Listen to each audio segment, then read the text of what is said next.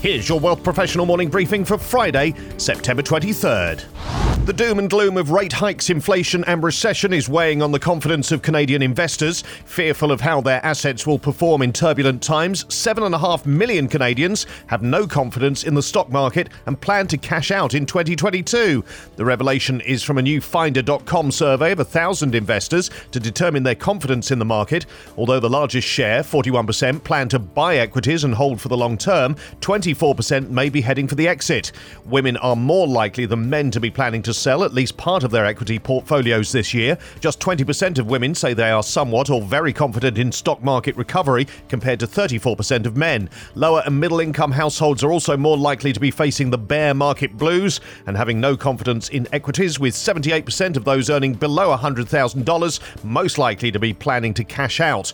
Younger Canadians are the most optimistic about equities currently, with 40% of 18 to 26s at least somewhat confident in meeting their return expectations this year, compared to just 13% of 57 to 76-year-olds.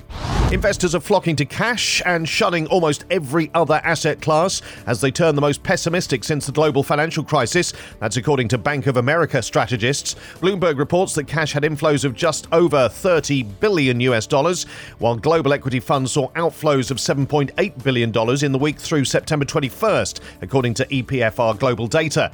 Bond funds lost $6.9 billion, while $400 million left gold. Investor sentiment is unquestionably the worst it's been since the crisis of 2008, with losses in government bonds being the highest since 1920, strategists led by Michael Hartnett wrote in the note. They see cash, commodities and volatility continuing to outperform bonds and stocks, with Bank of America's custom bull and bear indicator returning to the maximum level of bearishness. Fears over inflation and rising rates deepened this week on signs that the Fed won't soften its resolve to tighten monetary policy, even if aggressive rate hikes tip the economy into a recession.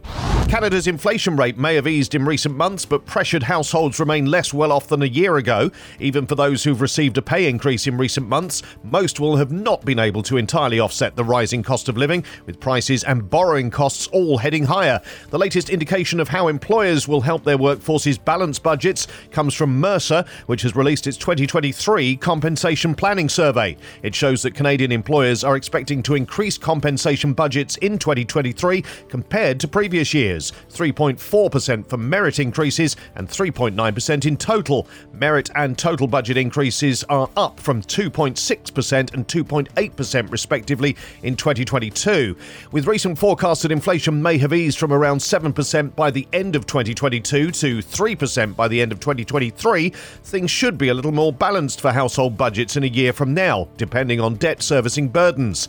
In the near term, though, employers will be facing the dual challenges of trying to pay more while attracting and retaining employees is tough. This is likely to mean looking at enhanced benefits programs and offering help with gender affirmation and fertility coverage, adoption costs and well-being solutions. Additionally, 1/3 of the 550 organisations that took part in the survey said that they are considering ad hoc off-cycle wage reviews or adjustments to combat turnover and recruiting challenges in key roles. That's up from 19% in March.